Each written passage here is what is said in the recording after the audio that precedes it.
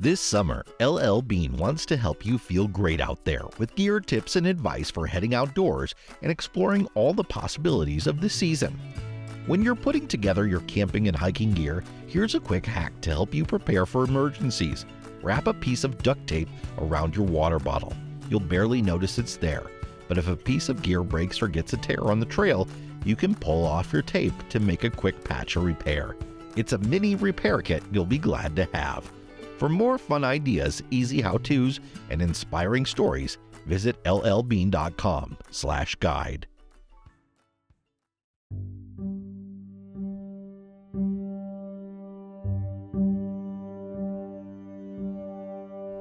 On a sprawling plot of land in Port Tobacco, Maryland, sits a house of most unusual shape. Built in a curved formation that looks almost like a boomerang, the house was built in 5 parts, and it looks, on first glance, like 5 very distinct and dissimilar buildings glued together. But don't misinterpret this to mean that it housed the poor, the underprivileged, the down on their luck. This was a house of means, a house with a formal name, Haberdaventure, a mansion with supplementary wings, and its expensive artwork and elaborate furnishings speak to the wealth of the owner.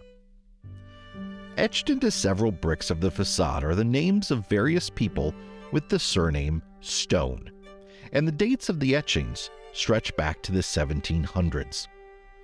The Thomas Stone National Historical Site preserves the home and property of Thomas Stone. Some of the original furnishings have been recovered from subsequent owners and reestablished in the house. A family cemetery sits in a small gated square near small mossy woods. But who was Thomas Stone, and why is there a national park site dedicated to him? Thomas Stone was an attorney, planter, and politician at the time of the American Revolution, a founding father who contributed to the Articles of Confederation, served briefly as President of Congress, and was a signer of the Declaration of Independence. Of the 56 men who signed the Declaration, Thomas Stone is one of a small handful honored with a national park site. At first glance, this might seem quite perplexing. Many, if not most, Americans have never heard of Thomas Stone. Even the author of the Declaration, Thomas Jefferson, has only the Jefferson Memorial as a unit of the National Park Service, part of the larger National Mall and Memorial Parks area, despite being one of the most famous people in American history. So why Thomas Stone? The answer is circumstance, or perhaps happenstance. Some of the other founding fathers' historic homes just no longer exist. Some are still occupied by descendants of the original families, and some are owned by other government or private organizations. The descendants of Thomas Stone continued to own the property until 1936, when it was sold to a private family who lived there for several decades. Declared a National Historic Landmark in 1971, the house suffered a devastating fire in 1977, and the central section was severely damaged. The National Park Service was able to purchase Haberdaventure in 1981, and restoration continued until it opened to the public in 1997. A ranger at the park said that sometimes the units of the National Park Service are very precisely and deliberately planned, and others simply happen because a property becomes available. He said that the National Park Service had been very interested for a long time in establishing a unit that preserved the home and history of one of the signers of the Declaration of Independence, but wishing to establish a park and being able to acquire the property and accoutrements are two different things, and it becomes a waiting game for such a property to be put up for sale. I'm Jason Epperson, and today on America's National Parks, we explore people and places that don't make it into school lesson plans or popular books, films, or musicals. National Park Service sites dedicated to lesser-known figures of America.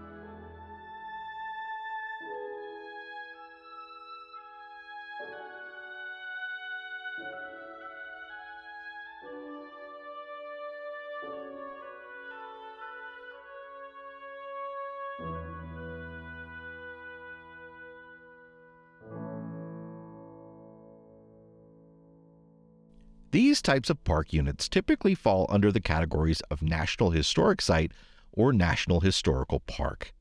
National Historic Sites commemorate people and events important in the nation's history and are customarily preserved or restored to reflect their appearance during the period of their greatest historical significance. National Historical Parks are typically larger physical areas and cover people and events with greater complexity than a National Historical Site. Either way, these two designations can preserve and highlight some of the lesser-known figures of American history. Just outside of Charleston, South Carolina, sits another such unit of the National Park Service, Snee Farm, the Charles Pinckney National Historic Site. The first 3 words on the website, aside from the park alerts, are "a forgotten founder." Although James Madison is widely recognized as the father of the Constitution, he was not the only contributor. Similar to Thomas Jefferson's Monticello, James Madison's home, Montpelier, is not part of the National Park System. There's no unit of the National Park Service dedicated to James Madison. On the other hand, 28 acres of Charles Pinckney's Snee Farm, a rice and indigo plantation, form a small unit of the Park Service, dedicated both to the history of Charles Pinckney and 18th century low country coastal plantation life. Although this might be viewed as settling for second best, Charles Pinckney was a primary contributor to the Constitution, earning him the nickname Constitution Charlie. 28 clauses of the Constitution are attributed directly to Pinckney, including the elimination of religious testing as a qualification to office, the division of the legislature into House and Senate, the power of impeachment being granted only to the House, the establishment of a single chief executive who will be called president, the power of raising an army and navy being granted to Congress, the prohibition of states to enter into a treaty or to establish interfering duties, and the regulation of interstate and foreign commerce being controlled by the national government.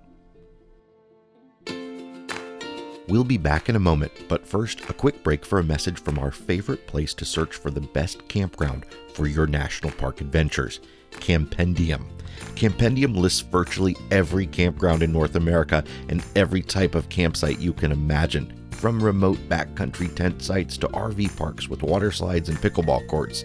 You can search by price, including free or by self-service, elevation, whether pets are allowed. Dozens of different search filters will bring you detailed user reviews so you can find the best campsite for your trip. Campendium is free at campendium.com or on the app, and you can upgrade to a Road Pass Pro membership to unlock an ad-free experience with more detailed self-service reports, public land map overlays, trail maps, and more.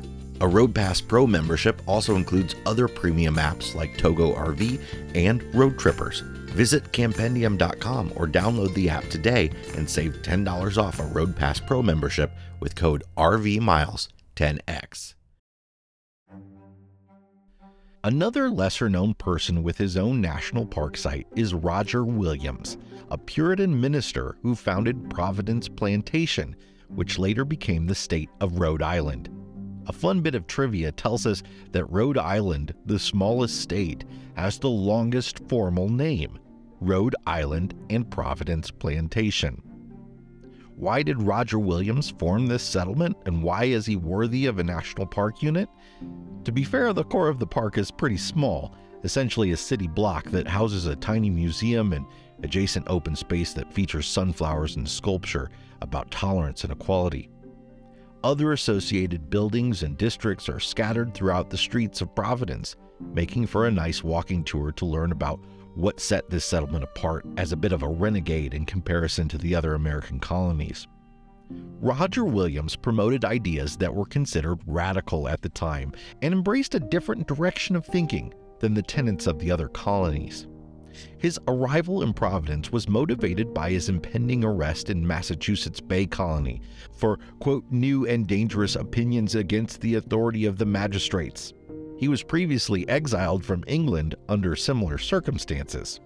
Williams believed in the separation of church and state, making the colony a haven for people of religious minorities such as Baptists, Quakers, and Jews.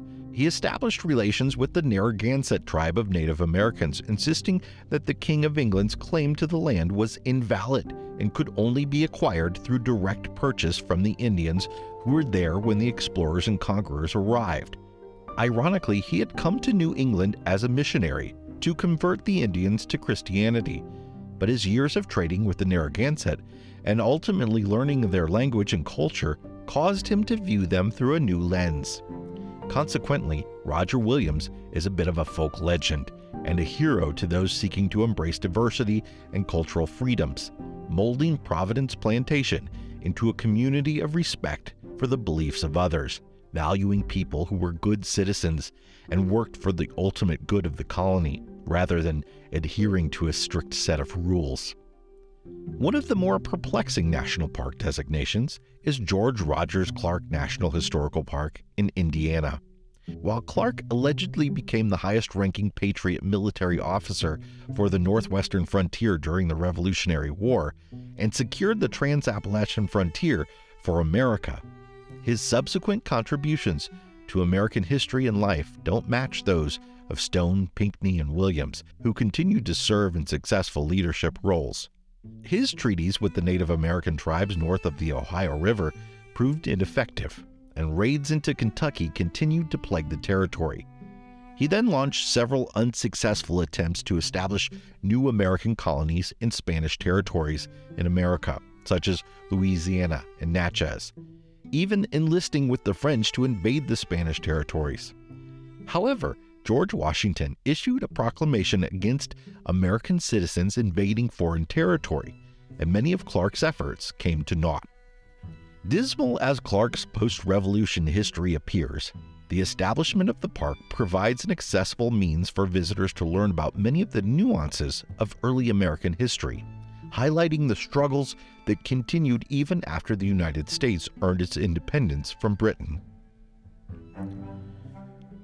In Louisiana, the Jean Lafitte National Historical Park and Preserve highlights the life and contributions of the pirate-turned-patriot, who transitioned from a buccaneer smuggling slaves, weapons, and other goods along the bayous and backwaters near New Orleans to a supplier of ammunition, cannoneers, and intelligence during the War of 1812.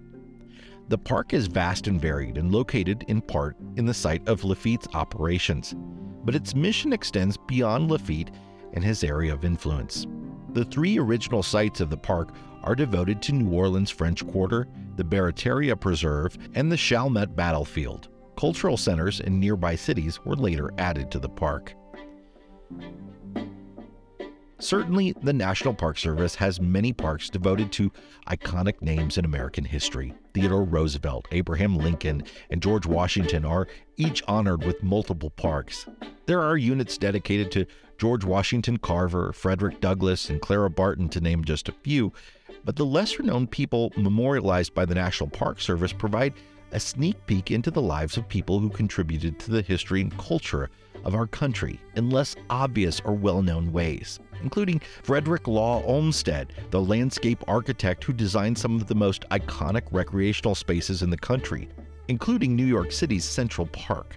Thaddeus Kosciuszko, a Polish engineer, military engineer, and revolutionary who fought in the American Revolutionary War, has the nation's smallest National Park Service site. Mary McLeod Bethune, a Black educator, activist, and presidential advisor, set the educational standards for America's historically Black colleges and universities. Many of the people and events highlighted in this episode are familiar to people who live where they happened. Rhode Islanders are likely to know about Roger Williams. People in New Orleans may already know the legend of Jean Lafitte. South Carolinians know that Charles Pinckney was a former governor of the state. The parks add additional context for those already in the know, but provide the biggest benefit to outsiders. National parks entice visitors from all over the country and even around the world.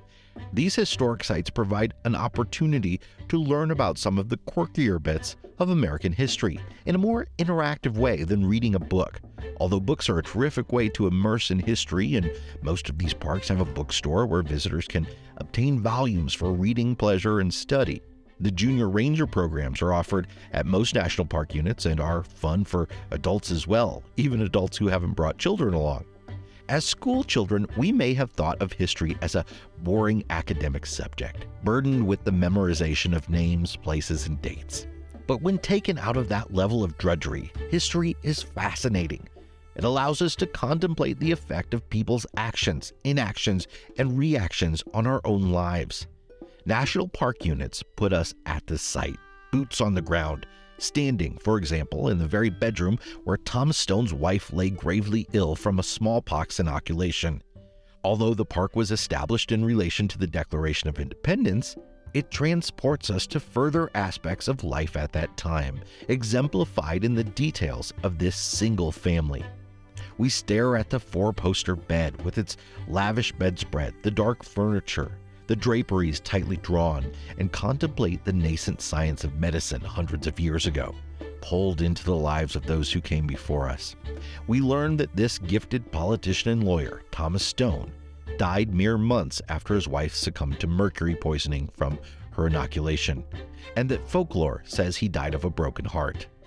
We walk to the tiny family cemetery and see a small plaque that says, Thomas Stone, Maryland Patriot, on the black spokes of the fence, and think, wow, how had I never known about him before?